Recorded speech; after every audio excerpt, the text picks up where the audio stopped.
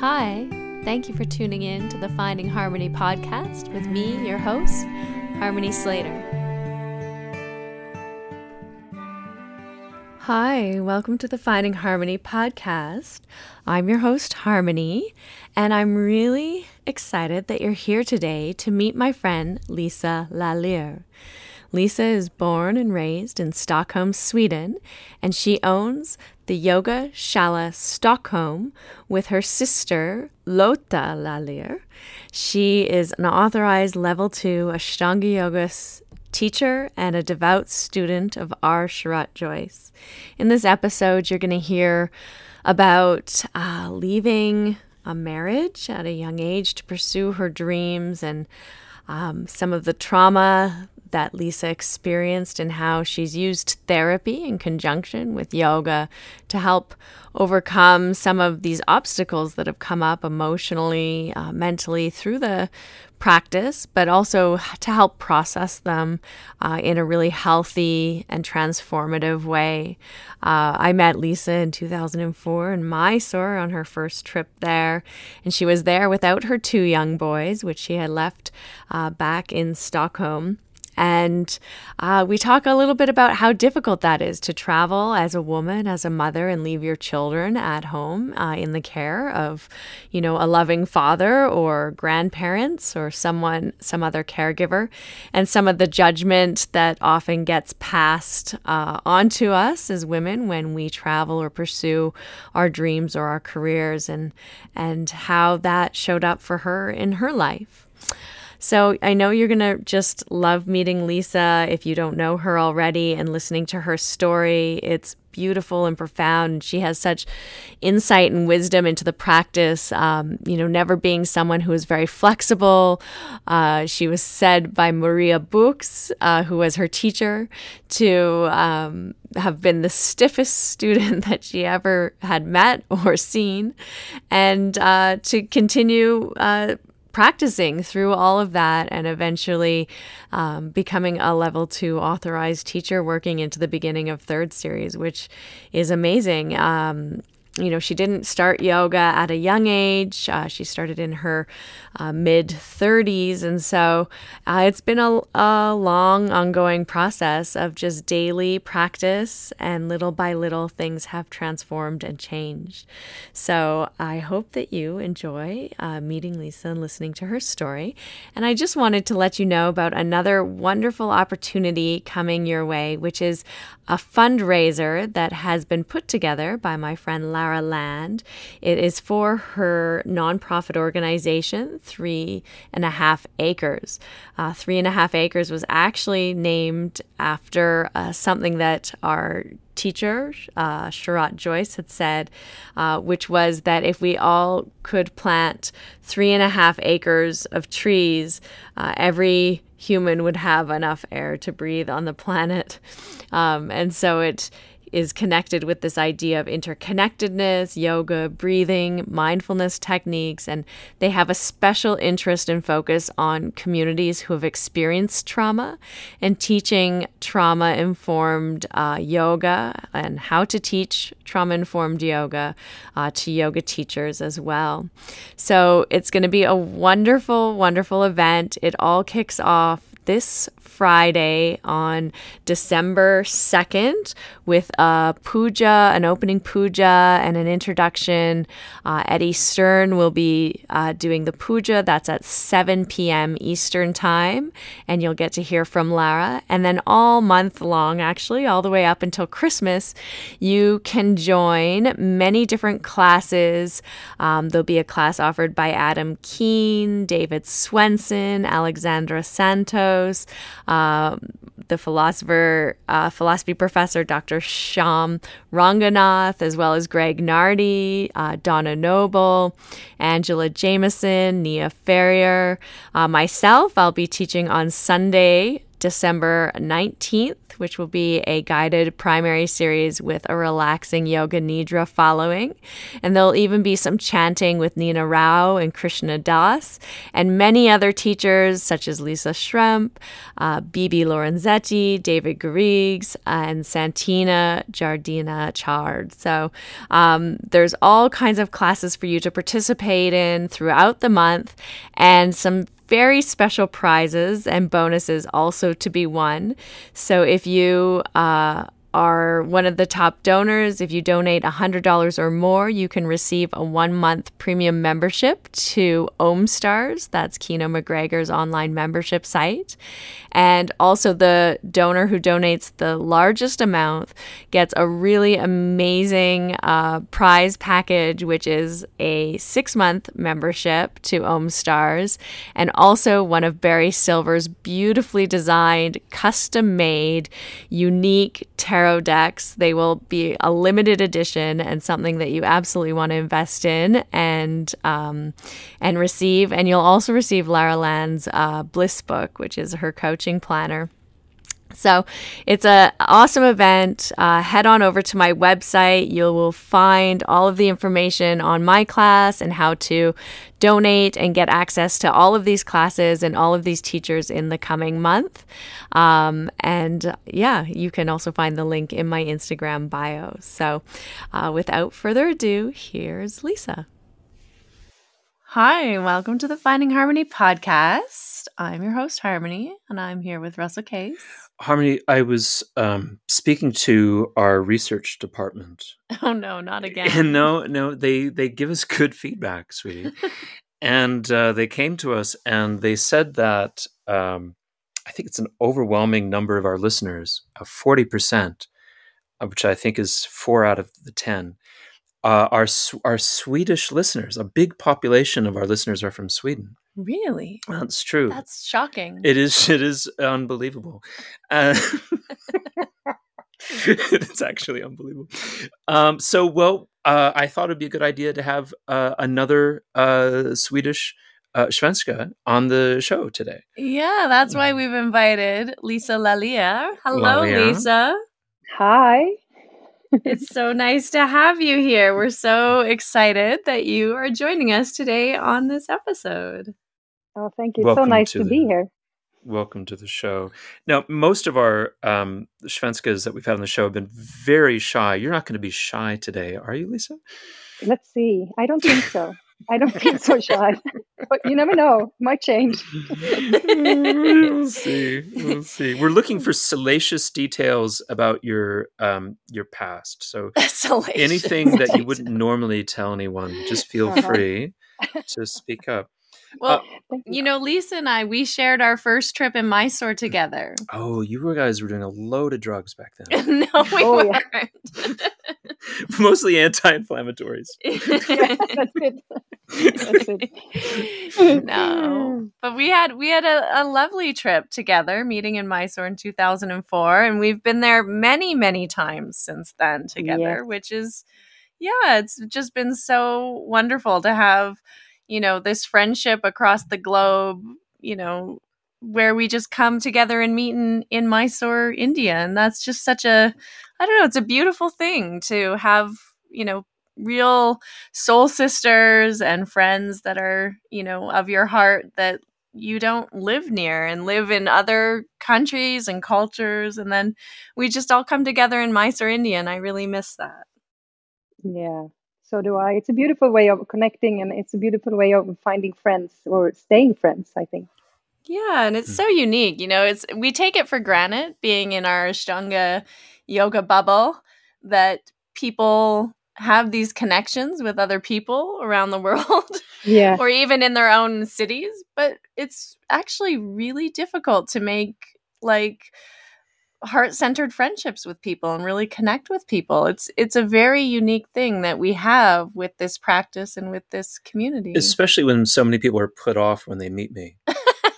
It's really sort of very difficult to make friendships. Well, you have your own challenges making friends.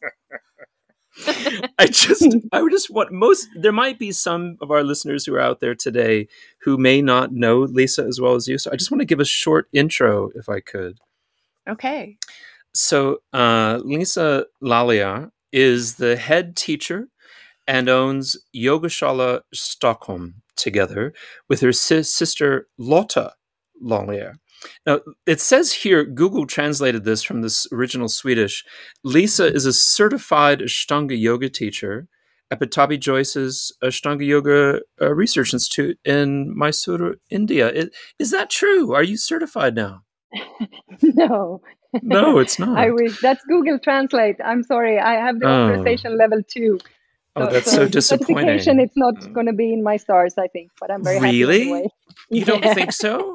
No, I don't think so. Where are you at now in the practice? I in the beginning of the 3rd series. Oh, yeah, you've got a long way to go. I do. Yeah.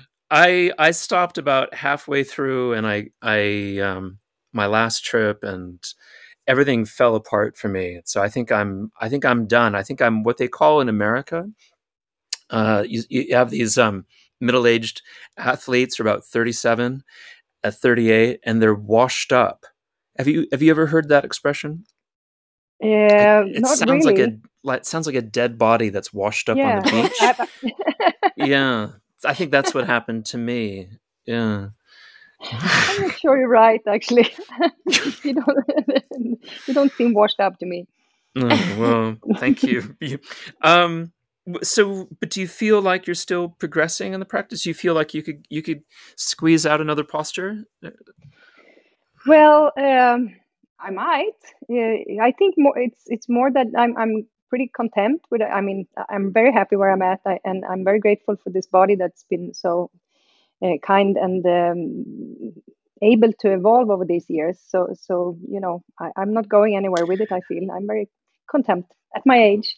Wow. Yeah, I don't feel like my body's been kind to me.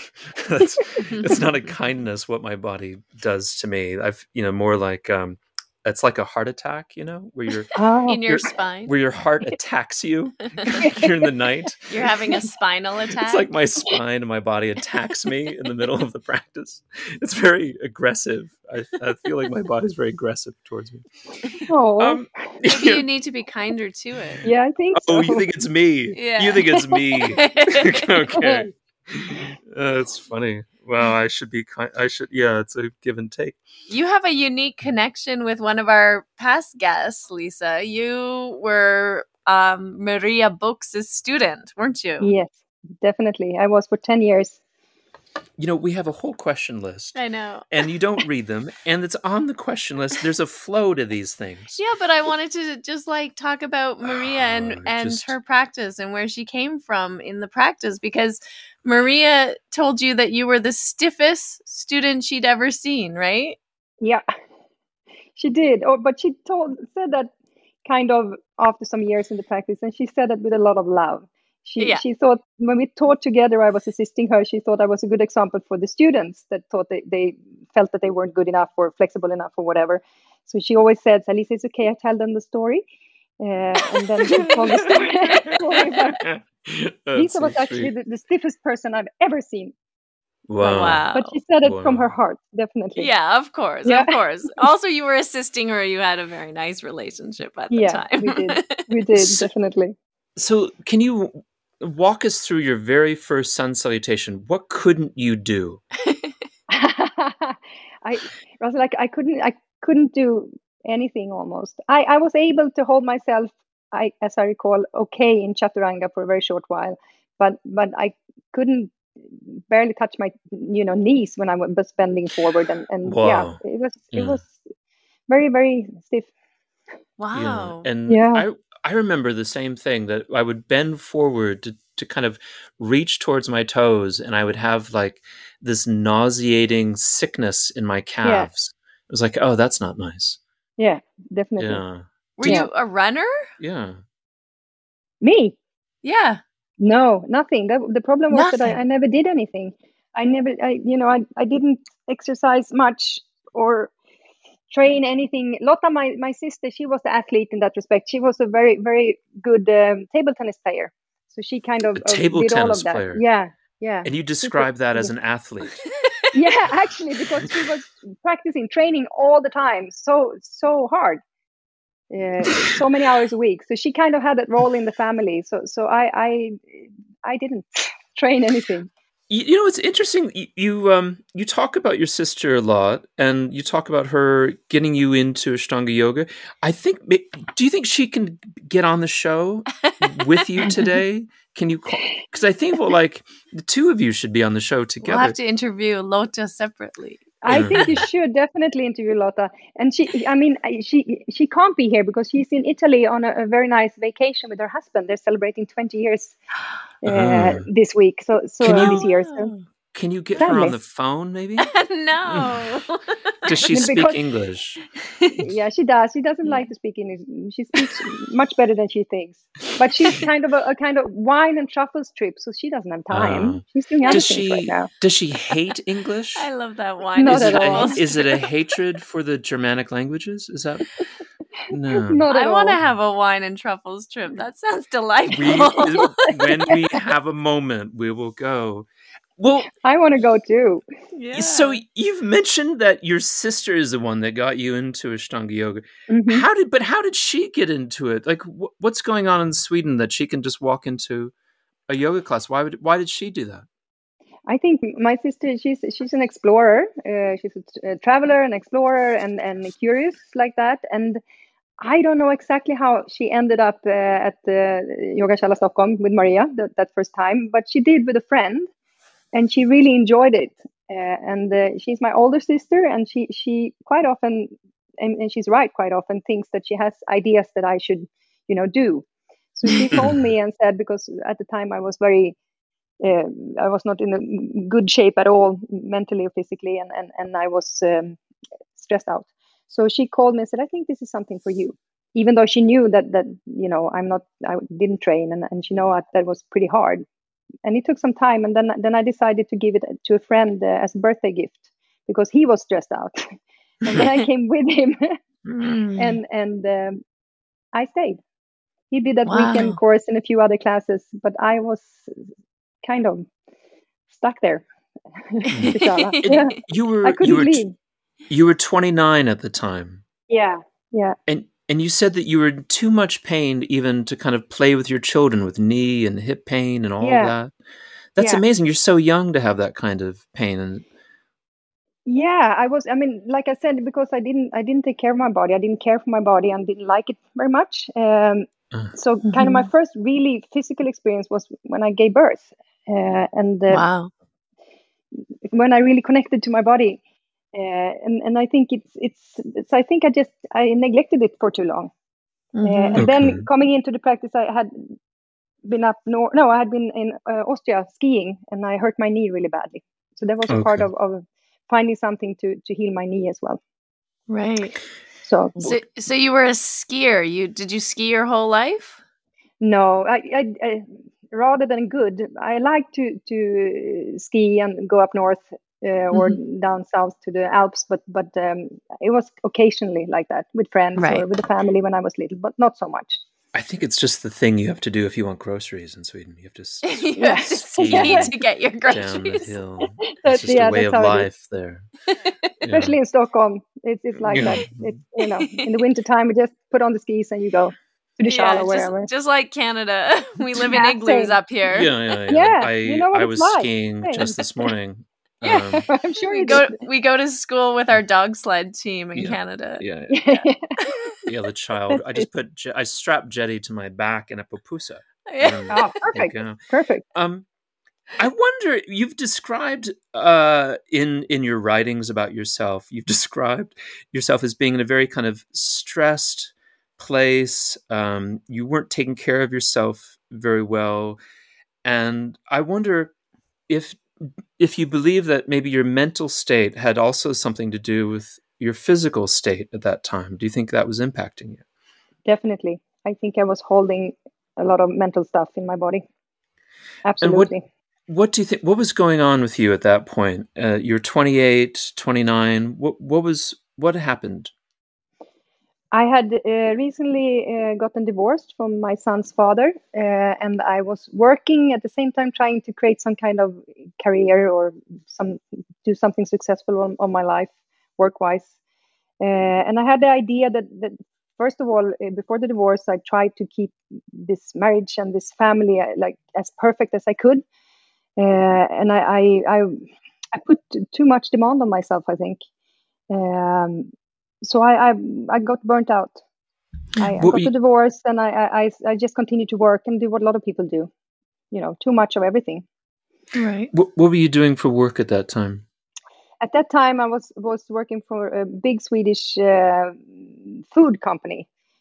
First as a salesperson, and then I was in the IT section, which is very strange because that's not something that I do or understand. But I was anyway. So, but that's stressful on its own. Yeah, definitely. Well, and how old were your children? They were. How old are they now? They're born 94 and 96. So they were not that old at the time. They were kind of small still, 4 and 6. Wow. Yeah, that's the age when it's like the last straw. It's just too much. Yeah. But what was the last straw for you in your divorce? What did you think? I can't do this anymore with this guy. We were very different in many ways, and I think as the boys got out of that stage when they were really small, I started to think about what I wanted to do with myself, and I realized one thing is that I wanted to study. And I actually, when I was home with my youngest son, I woke up one morning and I was like, I'm going to be a school teacher, which I never thought of before. It was kind of like a strong thought that I felt that I really need to do this. And when I told my husband, he said, what are you thinking? No, you can't. You can't go back to school and study at university for like 5 years because we have this. We have the apartment, the car, and the children. No. Mm-hmm. And that kind of he put his was foot a down. Start. Yeah, it was a start for me to feel like I can't have someone deciding that for me, because I always knew that I wanted to study. I just had to figure out what I wanted to study, what subjects like that. So I think that's kind of started something in me, and where I felt like this can't work. We can't control each other in that way. Yeah. And then I mean, when kids are small, and it's hard. It's really, really hard. And we were young, very young. Yeah. Well, if you were like that, Harmony, every time I put my foot down, you'd been out the door most days. Yeah, you're much. Yeah, I'm not so good with feet down. It's interesting. I was in the middle of couples therapy in San Francisco. We'd been in and out of couples therapy in my previous marriage, like for about 10 years. Yeah. And I was in the middle of therapy, and for the upteenth time, I'd been told, that I was a little too weird, and I just had it. I said, "No, I'm a normal person. I'm a very normal person," and I walked out, and that was it. I said, I'm done feeling like a freak in this marriage. Yeah. And so I married someone who really likes me. So I'm much happier. That's the way to go, right? You gotta find the people that appreciate you, for sure. Yeah, that's it. Definitely. Definitely. And did you end up then going back to school after you left your marriage? I did, actually. Wow. With 2 young kids. Yeah. Holy that was moly. not good for my economy, but it was worth it. It wasn't good for your economy, but it was good for your soul. It was very good for my soul. Yeah, it was. But what was the origin of the idea? You woke up and this image materialized to you. I'm going to be a school teacher. Yeah. Were one of your parents teachers? Was it something where did the calling come from? Yeah, that's interesting, because I have no idea, actually, because until then I was very much the opposite. I could never see myself as a teacher because I was so afraid of standing in front of people and talking like that. Wow. Yeah. So the next thought after that first thought, I'm going to be a school teacher. That's what I want to do. And the next thought was, but I can't do that because I'm too afraid. Oh. So it took a few years to kind of process all of this. I have no idea where it came from. I know I really like kids and teenagers, and I mean, I always did. So that's a part of it, to work with young people for sure. But to be a teacher, no, I have no idea. It was just a very, very strong feeling.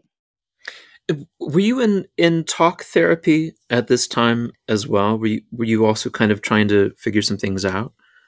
Yeah, I did. After divorce, I went to therapy. And that was helping you kind of figure out what it was you wanted and needed. It really did. It was. I'm very, very happy that I did that, and I've done it many times since. You know, it's if you find the right therapist for you, I think it's one of the best things you can give yourself when you need to.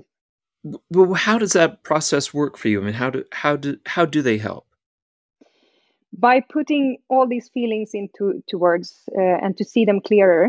I think for me that's been very helpful because I'm a very worried person, and I have always had a lot of anxiety, and that's kind of a lot of feelings at the same time. So I've learned, and I'm still learning to separate the feelings from one another and actually understand what it is I'm feeling and why.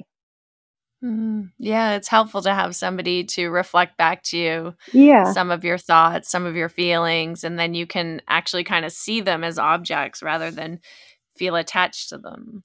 Exactly. And someone who can ask the right questions for us to figure out the answer to. Yeah, like very, reframe things and see things in a different way. Yeah.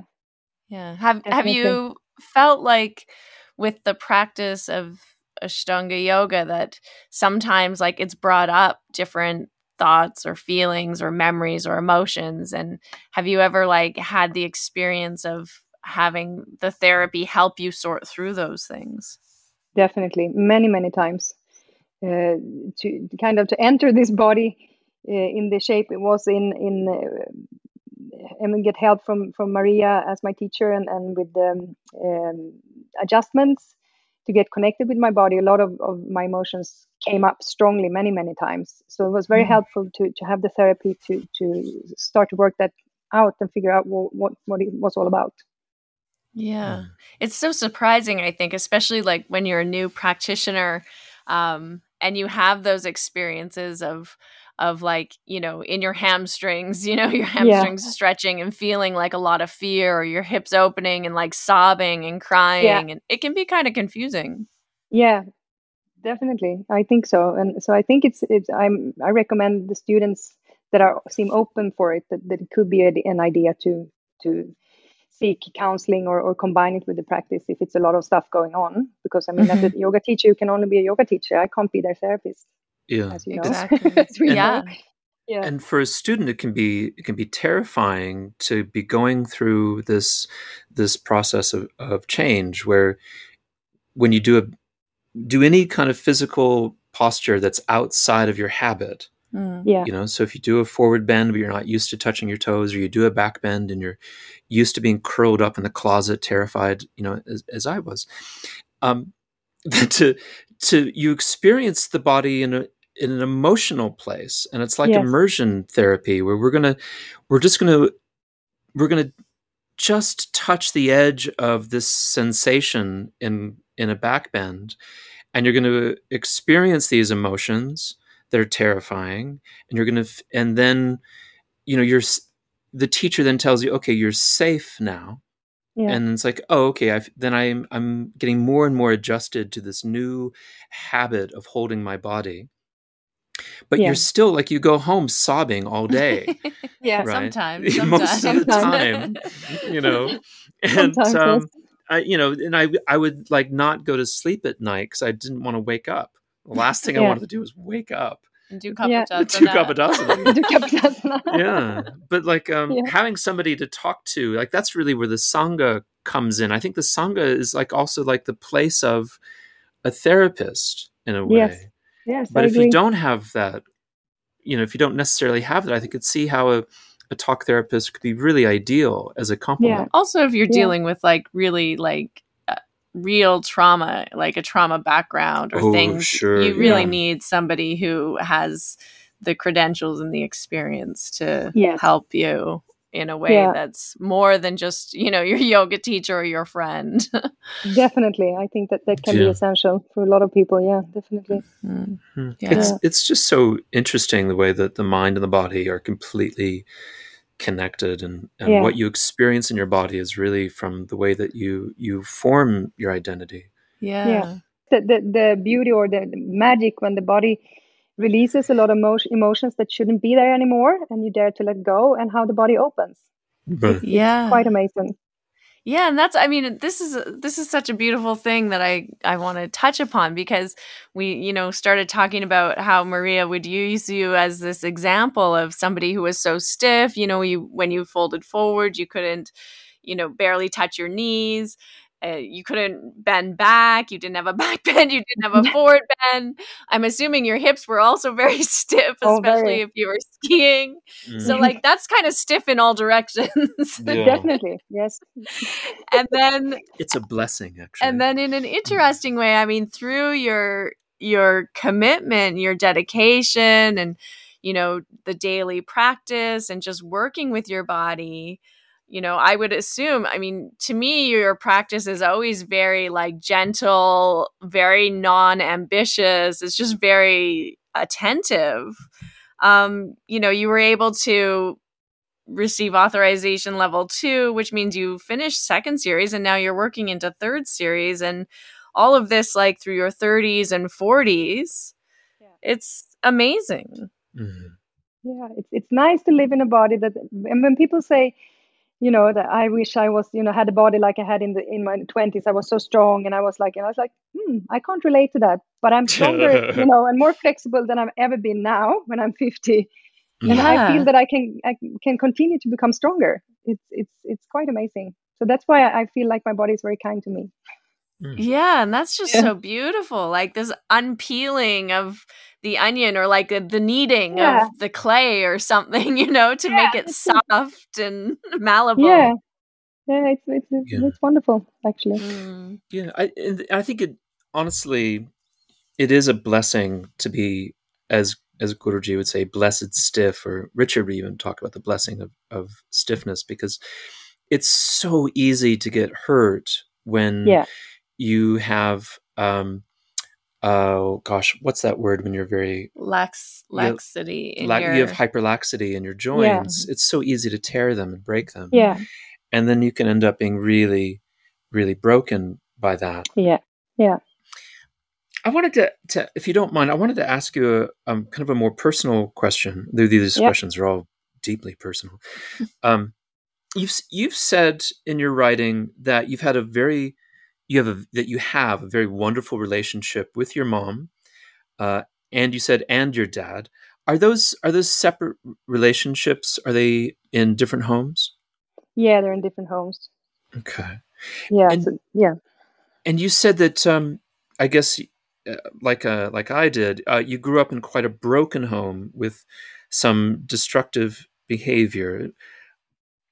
What did that look like? Because it's interesting that you have such a wonderful relationship with him now, but that it was quite destructive when you were a child. Can you describe that? They got divorced. My mom and dad got divorced when I was 3, and my dad have had alcohol problems his whole life, I think.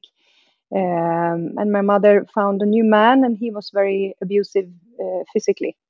So there was alcohol abuse and there was physical abuse in for quite many years. So that kind of shaped me in not a very good way. Yeah, that leads probably to your sense of feeling anxious and worried. It lends itself to that pattern, and also that holding of tension in your body. Yeah, that's it.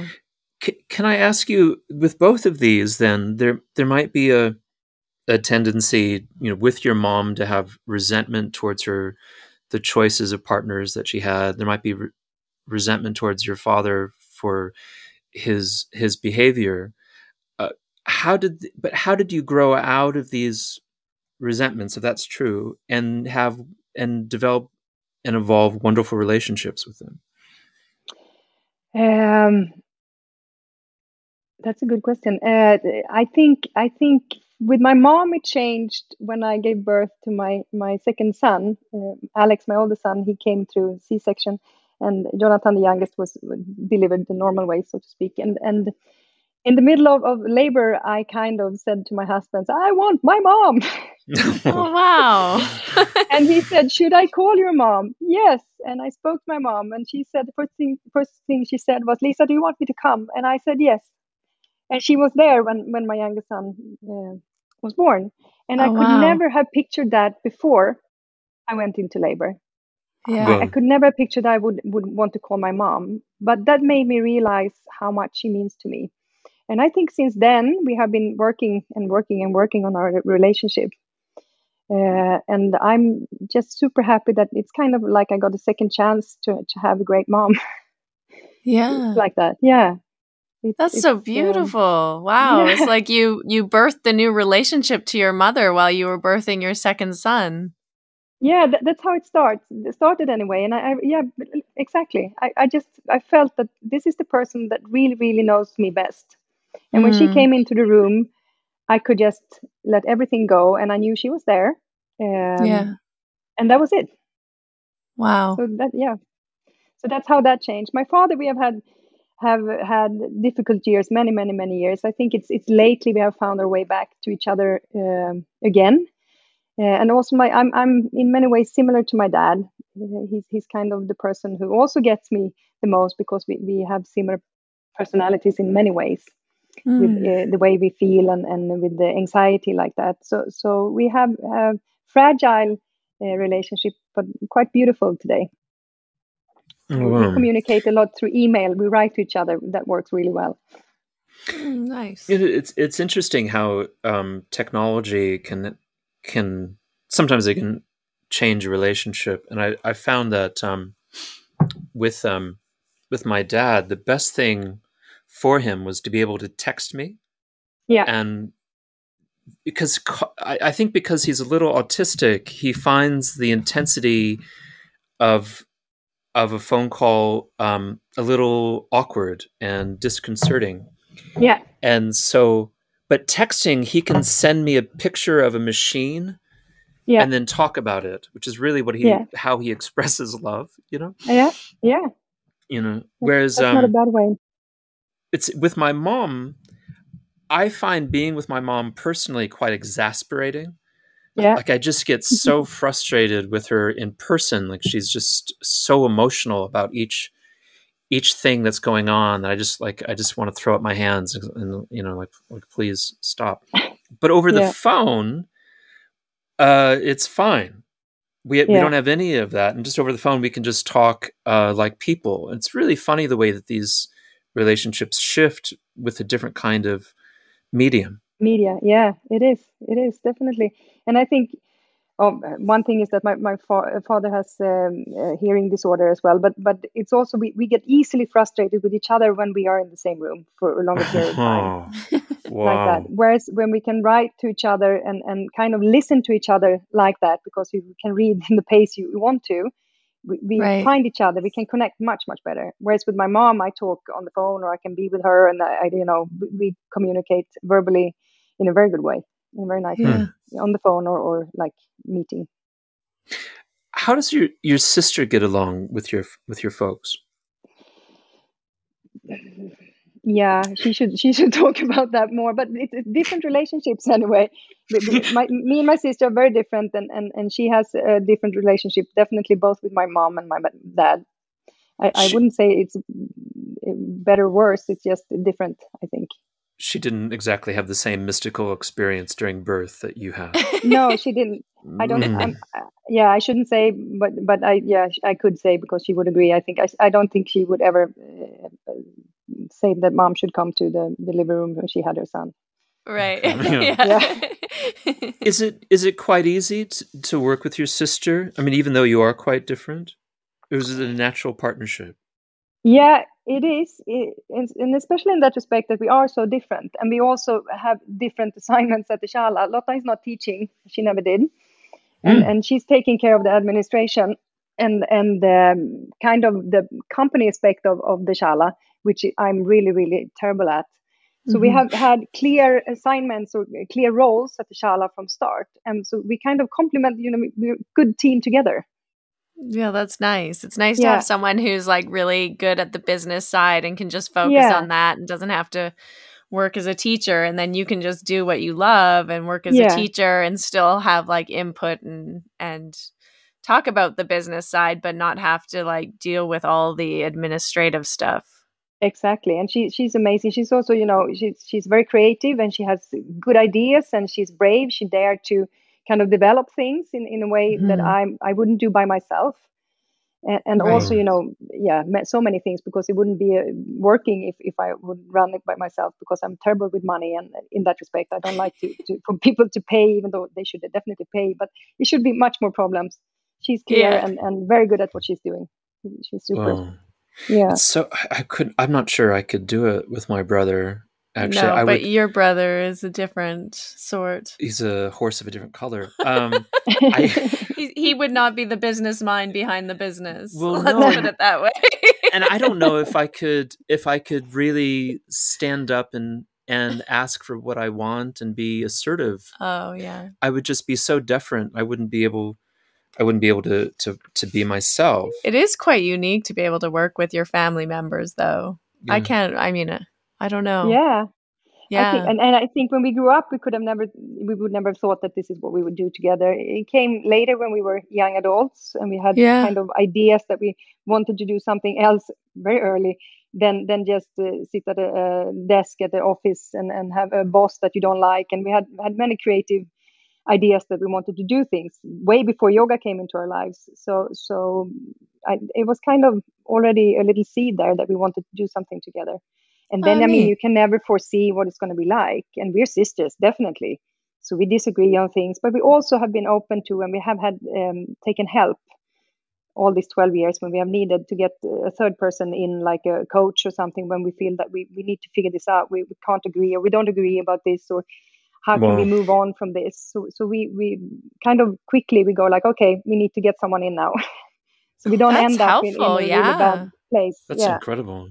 I have this picture of you and Lotta kind of wrestling in the middle of the Mysore room over a calculator. And it must have been awful, really, for the students to see that.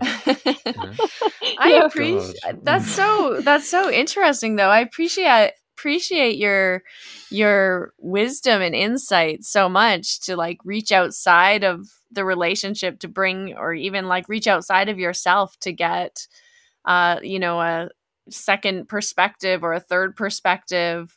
A lot of people don't have that vulnerability to do that, or the courage to do that, because they feel so vulnerable, or they're so afraid of what might come up or what somebody might say. Yeah. I agree. A lot of people are afraid of that. Mm-hmm. I just actually told my mom this week, she was talking to me about whether me or my brother should be an executor. And I said, fuck no, you need to hire a lawyer to be an executor, because this is not going to work. It's not going to work at all. No. She said, well, that's going to cost us money. I said, it's better than David and I fighting over the estate. I'm an executor. Yeah. You're not going to be the executor either. No, not for your mom. Because my mom would definitely choose you. So, that'd be perfect. I'll have Harmony do it. I'll do it. Sure. That sounds good. Have her call me. That's not going to work. You should.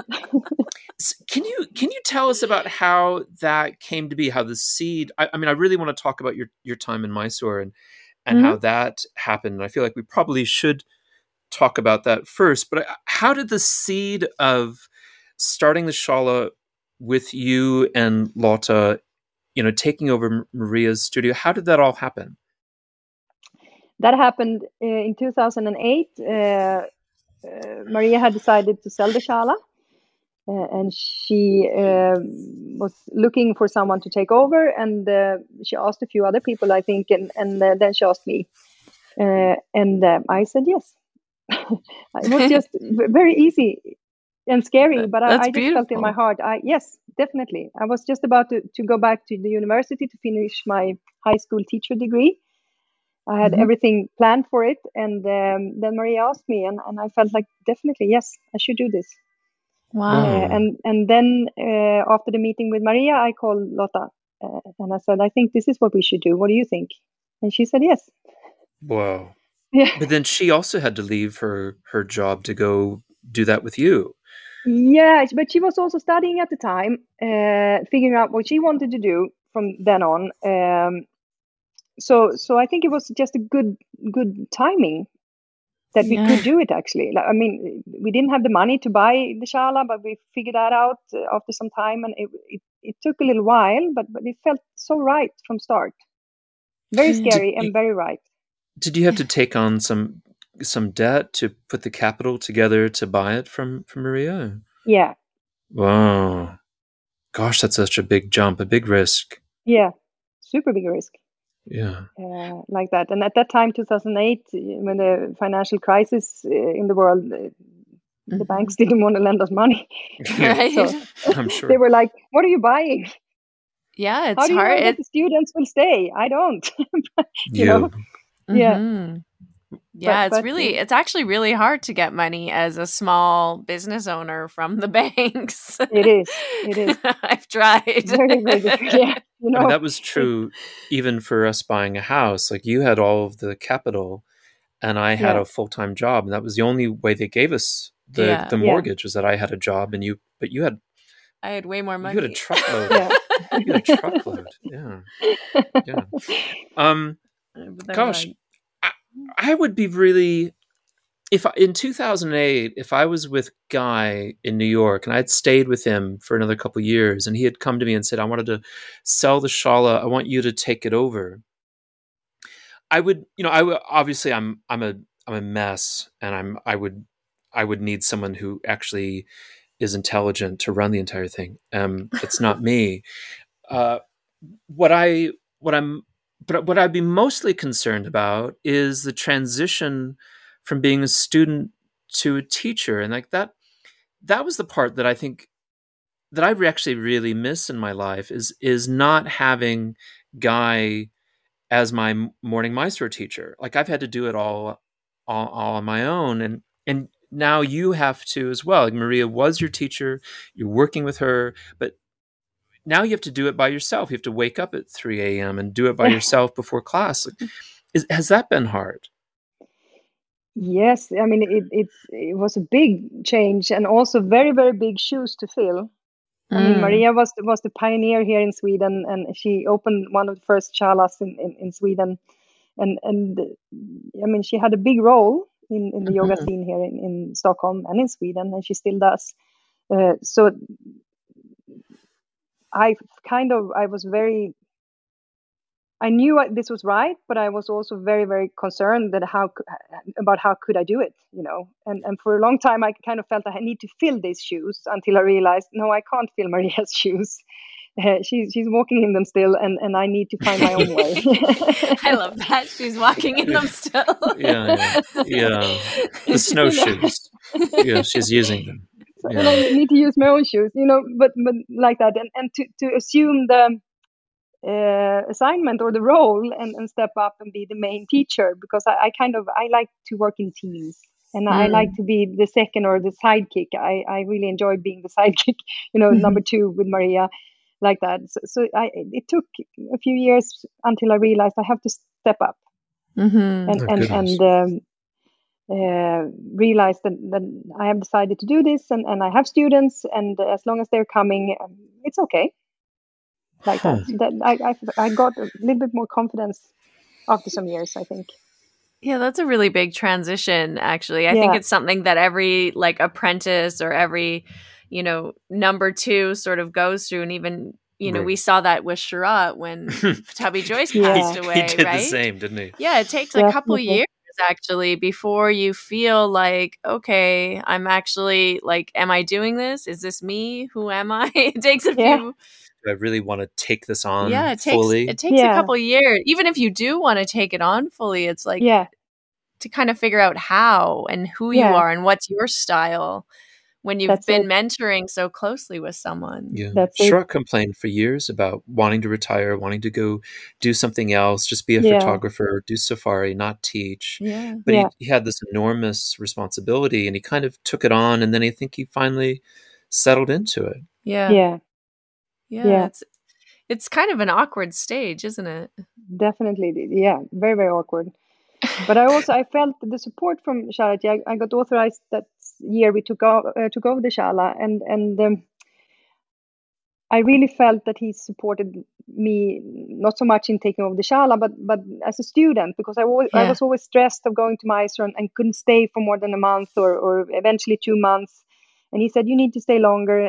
But in your situation, Lisa, it's very good. He knew that I had these boys and that I was struggling. So he also kind of supported me, say, it's good. Take it easy, because 1 month is good. Yeah. Eventually you come. Yeah. It's really it's amazing to me the amount of courage that you show with doing the starting the shala on your own and buying it from Maria, especially given that you described yourself as having so much anxiety starting out. Where did that courage come from?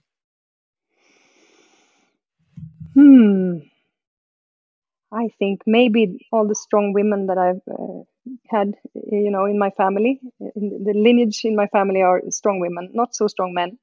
Like my grandmother, she was really very much her own person, and my mother, she has been going through so many things in life, and she's a very, very strong woman. And in many ways, she has showed me and supported me and us, and saying that you can do whatever you want in that respect. So I think it's I have it in me. I have the anxiety, but I also have that kind of strength in me. And when I feel that something is right in the heart, I go for it. I'm always super scared and I get a lot of anxiety. But so far, when I feel it's 100% right in my heart, I go. I do it. But then you did the same thing with your idea to go to Mysore. Like you had to take this extraordinary leap to go to Mysore, but you didn't go with your children. No. Can you talk about that? Yeah.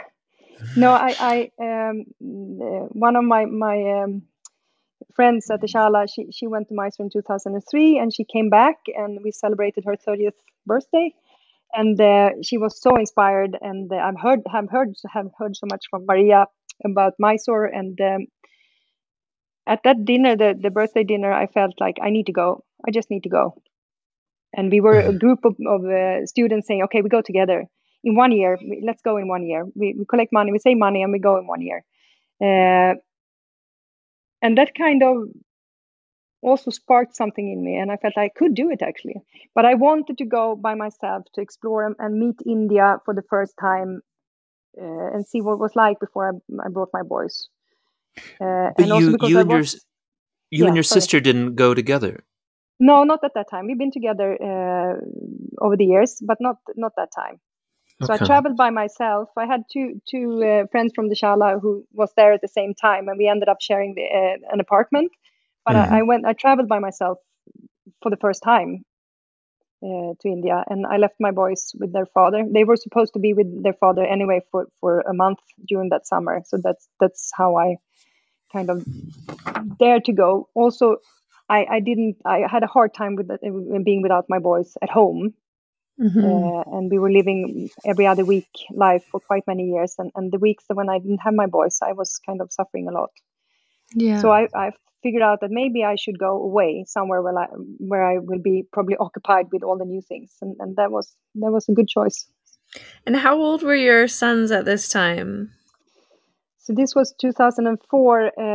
Alex was 10 and Jonathan was 8. Yeah, and it's so hard to leave your kids when they're this age. I mean, and like you said, you've been struggling even with like 1 week on, 1 week off. I know I always struggle too. Yeah, you know what it's like. Yeah. And then how about like the people around you, like other women in your community? You know, did you get a lot of criticism for leaving? Because that's always something that comes up too, right? Yeah. When you leave for a month or something, especially as a mother, there's a lot of judgment sometimes. It is. And I really experienced that as well from a few friends from old friends like that, who had a hard time already to accept my change of life, going from a career to study and to do this yoga thing that they didn't understand at all. And from there to all of a sudden say, I'm going to go travel to India by myself and I'm going to leave the boys at home. They couldn't get their heads around that. And they couldn't see, how could I spend all that money on myself? Why didn't I take the boys to Canary Islands or something like that? Right. Disneyland. Disneyland, yeah. Euro Disney. Yeah. What are you thinking like that? And that was kind of hard. And I felt, a lot of things and a bit guilty until I felt like, no, this is just making me stronger in my decision to go. We can have different opinions, but I know this is right. I know I need to do this. Yeah, it takes a great deal of strength and courage, to say, I need this for me. I think especially as a mother and a woman, to be able to like put yourself first. That's it. Yeah. As an outsider looking in under your gender, under our gender or honor? As an outsider looking in, looking at your gender, it just seems like there's an enormous amount of criticism going on between all of you. Men don't do this to each other in the same way. I mean, we'll beat the shit out of each other and then arrest each other and put each other in jail, but we don't give each other like these enormous fucking guilt trips. And it just seems like your whole world is made up of one guilt trip after another between all of you. And it's just like a relentless all-day affair with you people. It can be. It can be. Yeah. But we can also be the best supporters of each other. I agree. Do you think so? Yeah. Oh, yeah.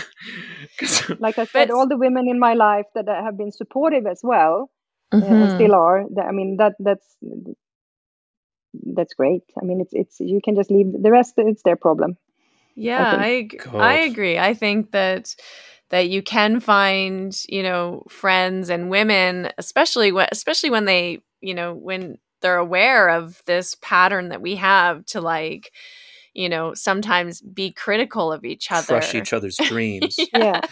If you have this awareness already, then you can really like do the work on yourself and be super supportive of each other and not judgmental and not criticizing. But that's it.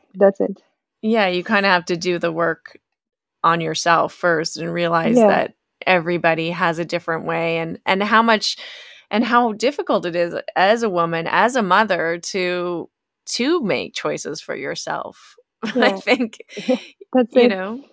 It's really, really hard. And I think with the practice, because the yoga was the first thing in my life that I really did for myself. It didn't matter who came with me or if I went by myself or I did it at home. I felt that it changed me so much in a positive way, which also my boys early confirmed in different ways that they kind of felt or thought that I was a better mom when I had done my practice. So I think that kind of spiraled into me feeling that it's okay to do things for yourself, and also that I want to be a woman and a mom to my sons and show them the way that it's okay to do things that you feel in your heart is the right thing for you to do, no matter what other people think. Yeah, it's a great example because also then they when they grow up and become men as they are now, they have different ideas about women's roles and what what's okay for a woman to do, what's okay for a mom to do, what's okay for a wife to do. Yeah. And they really do. They're like that with their girlfriends. They're super, super good men nowadays. Yeah, young men. Very strong. I heard a statistic, a study of the children of single moms, that girls are much more likely to have careers if they grew up with a single mom, and boys are much more likely to clean. Yeah, because if there's a man in the house, then the woman just ends up picking up after the boy all the time. And the boy thinks, oh, this is the way I should live. This is natural that a woman picks up after me all the time. And now as a dad in the house with you and Jediah, I can see that my worldview is very different from, say, Mr. Slater, your dad. And I just will not put up with it with him being looked after. No. Like every step of the day, I'm on his ass to clean the house. And I feel like, Jesus, did I join the Marines at one point in my life? Like this child is like growing up with like a Marines, like an army sergeant. Yeah. You feel it, right? He does too. Yeah. Yeah. He's going to learn how to pick up after himself. And when he goes off and gets married, she's going to be a little surprised. She's going to be appreciative. Like, sure. Wow, this guy really picks up after himself. That's wild. It's just saying to the audience at home, divorce your husbands. No. Recommend it to everyone. That's good for the children. It's very good for the children. Good for the children. Oh gosh. We're gonna have to put some new kind of like warning at the beginning of this episode. Speaking of being good for the children, I'm interested in your relationship with an old buddy of mine, Bill Brundell, that you met in Mysore. And I don't know how you all, I know that you're not together anymore. I don't know how you left it if on bad terms or anything, but what I'm curious about it is Bill's impact on raising your boys. And, what was that like for you?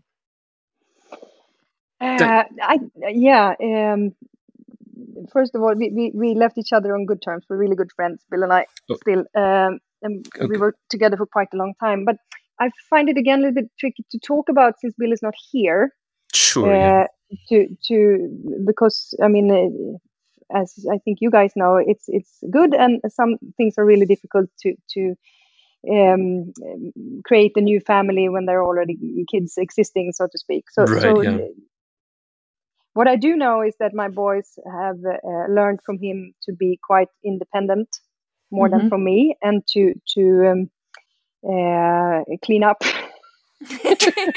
Was he like the drill sergeant of cleaning up after themselves also? Yeah, I think maybe he would agree. I think we need to ask Bill at some stage. But yeah. But that's something that the boys actually have said, both of them, that they feel that when they moved away from home, that they felt that they were very capable of taking care of themselves in all levels, and they gave some credit to Bill for that. Oh, that's super nice. Was it difficult for you though to negotiate, say, the values of your ex-husband or ex-partner and Bill's values? Because that's kind of the situation that Harmony is in, where she has, her expectations, and she's kind of. Would you agree with that, Harmony?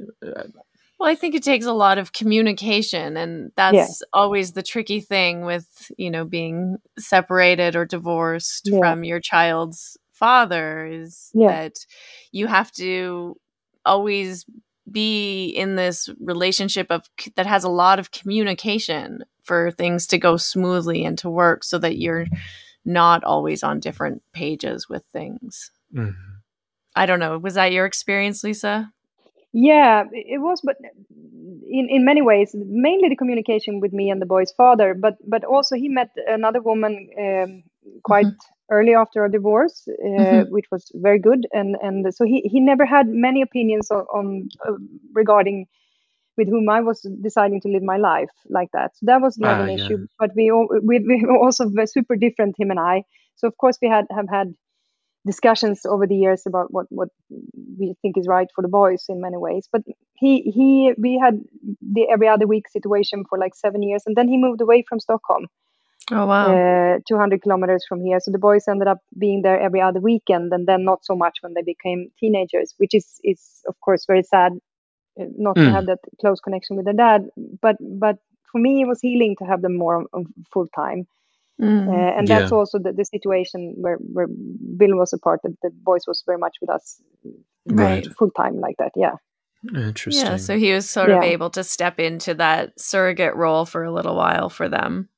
Yeah, sort of. It's always very clear that the boys have their father and like that. So, but not always easy. But it's nice for, I think, boys to have a male figure to kind of look up to, though, in some ways. I think it's helpful for them.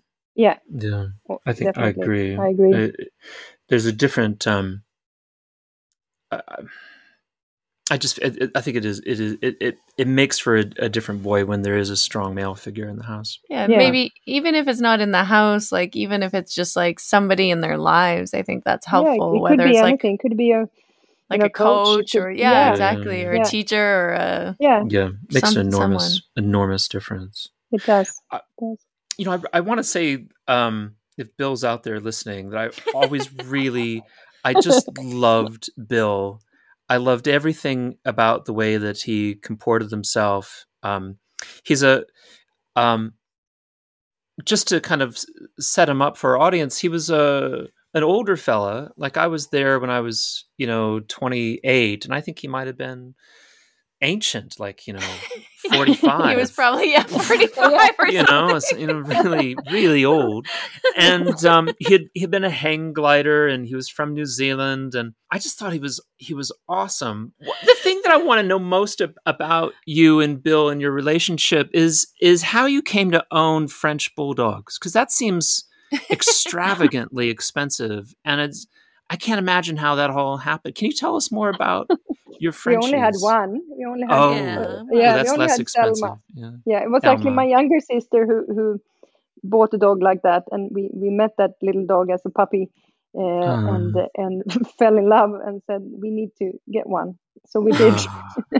It was sort of like a miniature one too, wasn't she? She was quite small. She was quite small, little Selma. Are they cheaper in Sweden than they are in the States? Because there's like the richest people in San Francisco always had a Frenchie, and you could walk by and it's like, oh, look at them with their Maserati and their Frenchie. Yeah, God. It was an investment. I tell you, it was an investment because it was worth it so much. It was beautiful. It was very beautiful. Oh, yeah. God. It was very good to get her for my boys as well. It was a very good thing to get together. Yeah, I know. Jediah is always begging us for a dog these days. Yeah. It's that age, isn't it? So can you tell us about your boys? What are they like? What are they up to now? It seemed like giants in the photos.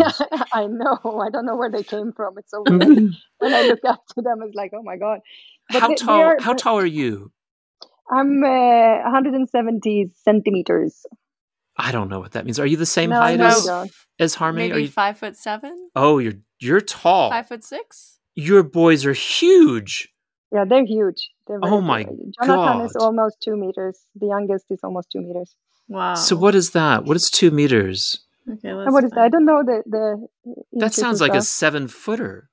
Are they 7-footers? They're 6'7". Fucking hell! Your boys are 6'7". What do they do? Are they like berserker barbarians, or they play hockey? What do they do? They're dedicated skateboarders, actually, both of them. Skateboarders. Wow. What a waste of size. They love it. It's kind of that's their passion. Both of them. They should be crushing they're skulls. They're both studying at the university to become school teachers. Oh, they're going to be principals pushing the kids around. Oh my goodness. Well, how lovely. That's so interesting that your desire to teach school sort of became realized in their own ambitions. Like that karma was sort of passed on and born into them. Yeah, it's amazing. It's really amazing. So Alex, my oldest, he's getting his teacher's degree by Christmas. So he's actually getting his teacher's, the diploma certification way before me, because I never got it. He's very proud of that. So you never taught in the end? No, I didn't actually. Wow. I didn't. I kind of ended up with the yoga full time. Well, you ended up teaching yoga, so I'm just teaching, not school teachers. No, not the way I was thinking. Yeah, so, but but a whole career devoted to teaching, actually, for you. Yeah, definitely, very much so. sometimes I fantasize about going back to Sweden and seeing if I fit in, and like find other Jewish Swedish boys and see if I look like them. But from the pictures that I see, like I'm not going to fit in Sweden. Like some short, ugly little man isn't going to fit in Sweden. It's be ridiculous. I think you would fit in very well here, actually. Yeah. I do. Well, we'll test it out next year when we go in April. Yeah. Okay. You have to come to Stockholm then. Yes. All the chairs are going to be too small for me. Too small or too big? Oh, too big. Yeah, too big. All the chairs are going to be too big for me. You're sitting there like a little child most of the time. Yeah, but like, do you know what's so interesting? Like these big strapping, like, descendants of Vikings created little small IKEA places that are compact. IKEA. Yeah. IKEA. Yeah. So there must be some very small places in Sweden that require compact design. Yes, there are many small apartments in Stockholm, for instance, with very large people inside of them.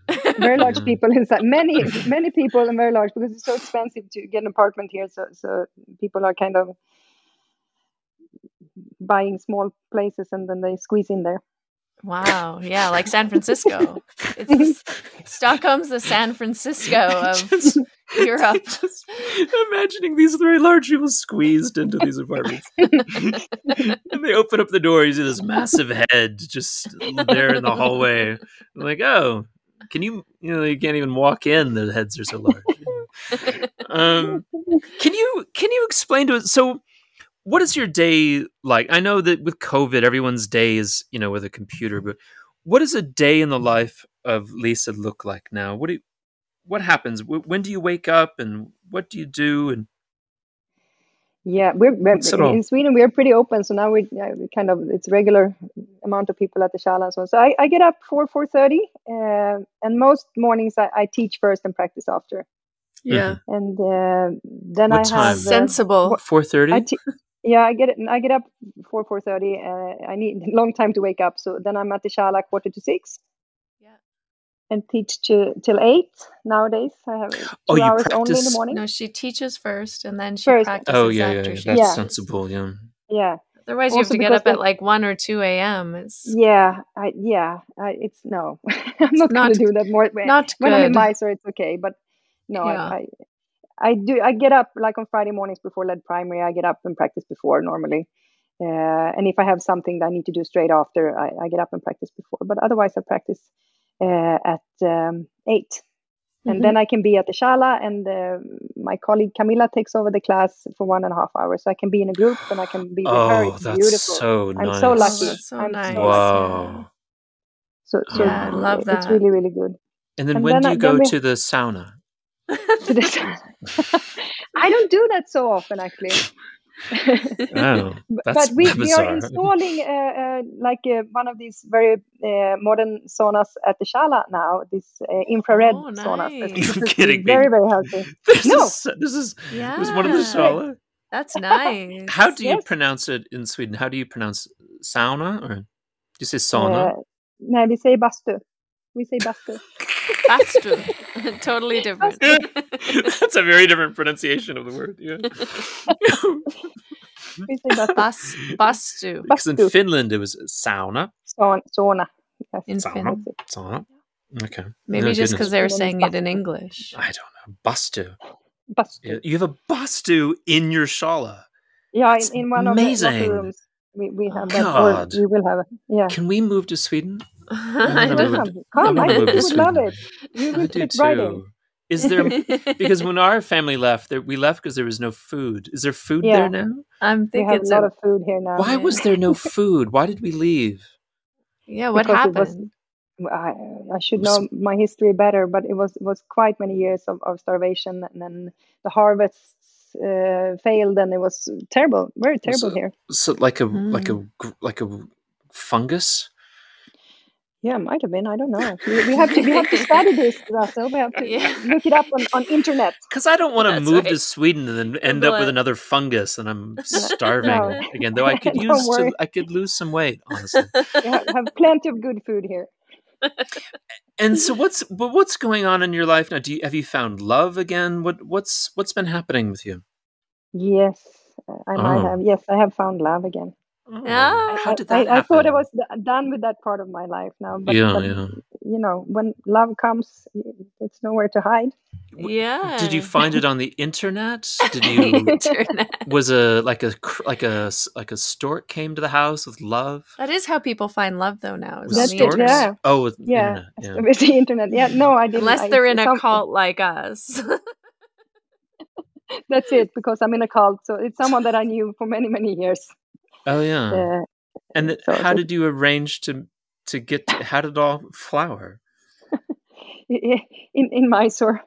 You met him in Mysore. Yeah, we met many times before, but we spent we were there at the same time in 2018, and we were translating Sharati's book together to Danish and Swedish, and that's kind of how it started. And then you just shoved the books aside and made out on the table. That's fantastic. It's pretty incredible to find love like later on in life. Yeah, it is. Yeah, I agree. Yeah, it's really, it's very special and it's very beautiful. And this is the first time kind of when I'm an adult by myself in a relationship, it feels like, because I was so young when the boys came, and they've been living with me all this time, and now they're on their own and I live on my own, and kind of just a grown up. So that's new. Yeah. Yeah. It's sort of like getting a do-over. Yeah, that's it. Yeah. You were quite at an advanced age when you fell in love again, Harmony. Yeah, it's nice. It makes you feel young, kind of. Yeah, it does. Very much so, actually. Yeah. It was like being especially teenager. When you kind of decided, like, no, it's not for me. I'm not going to do that anymore. And it happens anyway. Yeah, it's incredible. I'm very grateful. Are you dating? Nice. What are you doing? What's this arrangement like? I think we can call it a distance relationship, or a long distance relationship. Long distance, yeah. Thank God for the internet, right? Yeah, thank God for the internet. And FaceTime. FaceTime. And this fellow, Jens, how do you say his last name? Bach? Bach. Backe.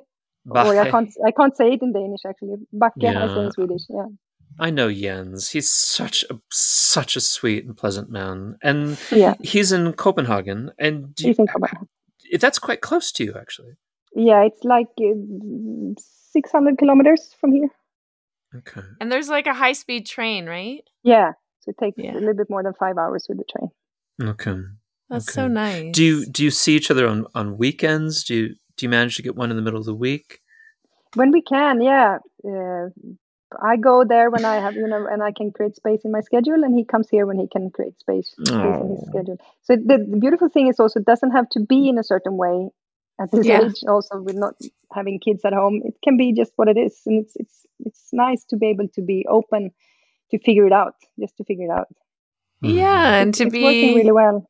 That's beautiful, yeah, and not to have it be defined in any particular way or look any particular way. You can kind of just enjoy what is. It is, yeah. It's like feeling of freedom in that, I think. Mm-hmm. In the first year, I would fly up to Calgary and I'd come see you, and then you'd take me to the airport and we would just sob. We'd just fucking bawl our eyes out. Yeah. It was horrible. We seemed to like that was more intense than all the rest of it was the sobbing. I was like, I missed that. I missed the sobbing. I can't go to the store now. You don't sob. I drop Jetty off at school and I wave goodbye, and you're not crying or like terrified that you'll never see me again. It's not so dramatic anymore, right? No. It does die down after a while. The drama part.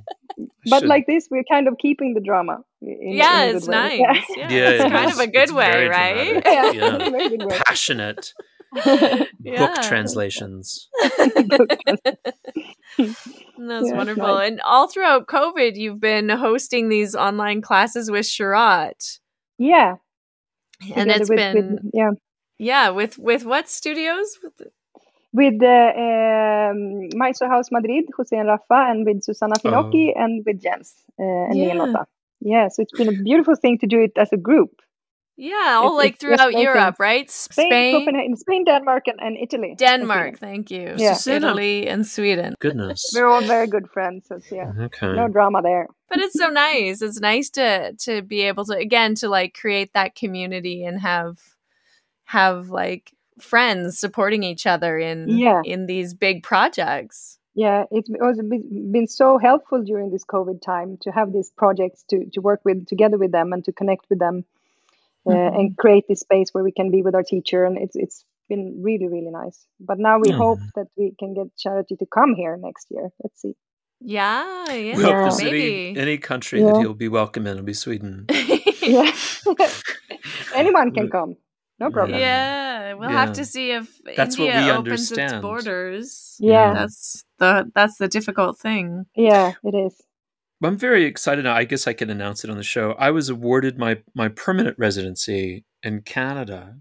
So the next time I leave, they have to let me back in. They have to. Fantastic. Congratulations. There's no question. You can't leave till you get that little card. Well, I'm going to get that quite soon, but it's coming. They got my little photo, and they're going to send me the card, and then we're going to go to Sweden, I guess, and hang out. And hang out. Come and hang out. Meatballs? I don't know. My grandmother made me meatballs, Swedish ones. Oh. And they were delicious. And I don't know if they make like little vegan tofu ones. Swedish meatballs. Really? We're not for sure. vegans. Yeah, definitely. Sweden. We make it with minced soy meat, like that. You can make really good meatballs. Do you use like sage and thyme? Is that what you do? Yeah, you can do. Yeah, that's nice. Different houses have different recipes. It's like in India with all the idlis and stuff. My grandma would always take a pound of hamburger and then just soak it in sage and thyme and have a very particular flavor, and then she'd shove that inside of a turkey. And then we'd eat it. It was delicious. And it's the thing that I miss most is my grandmother's like a stuffing meatball. It's a stuffing meatball. It's like it's so much meat inside. Like, why would you shove meat inside of a bird? Because then it sucks all the juices. You know this. We watch so many cooking shows. We do. I just don't understand why you would shove one animal inside of another. Well, who knows about these? But is it barbaric ways? But is it intrinsically Swedish to shove meat inside of another animal? Like, do you take turkey and shove it inside of a cow skull? No, it's kind of something I haven't heard of here. I don't think it's a Swedish thing at all. Lisa, I'm sorry to irritate you for so long. Or this has been very affectionate and lovely to spend time with you. So nice to share your story and to hear about, I don't know, these really intimate topics. And thank you so much for just being so vulnerable and sharing so much of your experience with us. Oh, thank you for having me. It was such an honor to be a part of this beautiful podcast. So thank you so much. It's been wonderful to talk to you guys. I hope you do get certified. I think he'll do it. Sometimes if you just... You never know. If you just ask him. There's a guy... another 20 years, Lisa? It's yours for sure. Yeah. You should, just ask. And you're teaching online still, Lisa. And if people wanted to join these classes with Sharad or join one of your Mysore classes, where can they find you? They can find me at yogashala.stockholm.se. We have all the information on our webpage, and they're more than welcome to come and practice with me or with Sharati when we have him. Perfect. I was there a couple of weeks back when you had a class with him, and it's so much fun, so lovely. It was so nice to have you there. It was so nice just to see everyone and say hello. Yeah, it's a beautiful way of connecting with the community. Yeah, it's gorgeous. Awesome. Thank you so much. Thank you, Lisa. Thank you so much. Is there some kind of affectionate Swedish way to say goodbye? Did you say ciao? Is that how you say it in Swedish? That's Italian. We say hej då. Hej då. Hej då. Hej då. Hej då. Hej då. Hej då. Hej då. Hej då. Hej då. Hej då. Hej då. Thanks for listening to this episode of Finding Harmony with me, your host, Harmony Slater. You can find out more information on my website, harmonyslater.com. and I look forward to connecting with you again soon.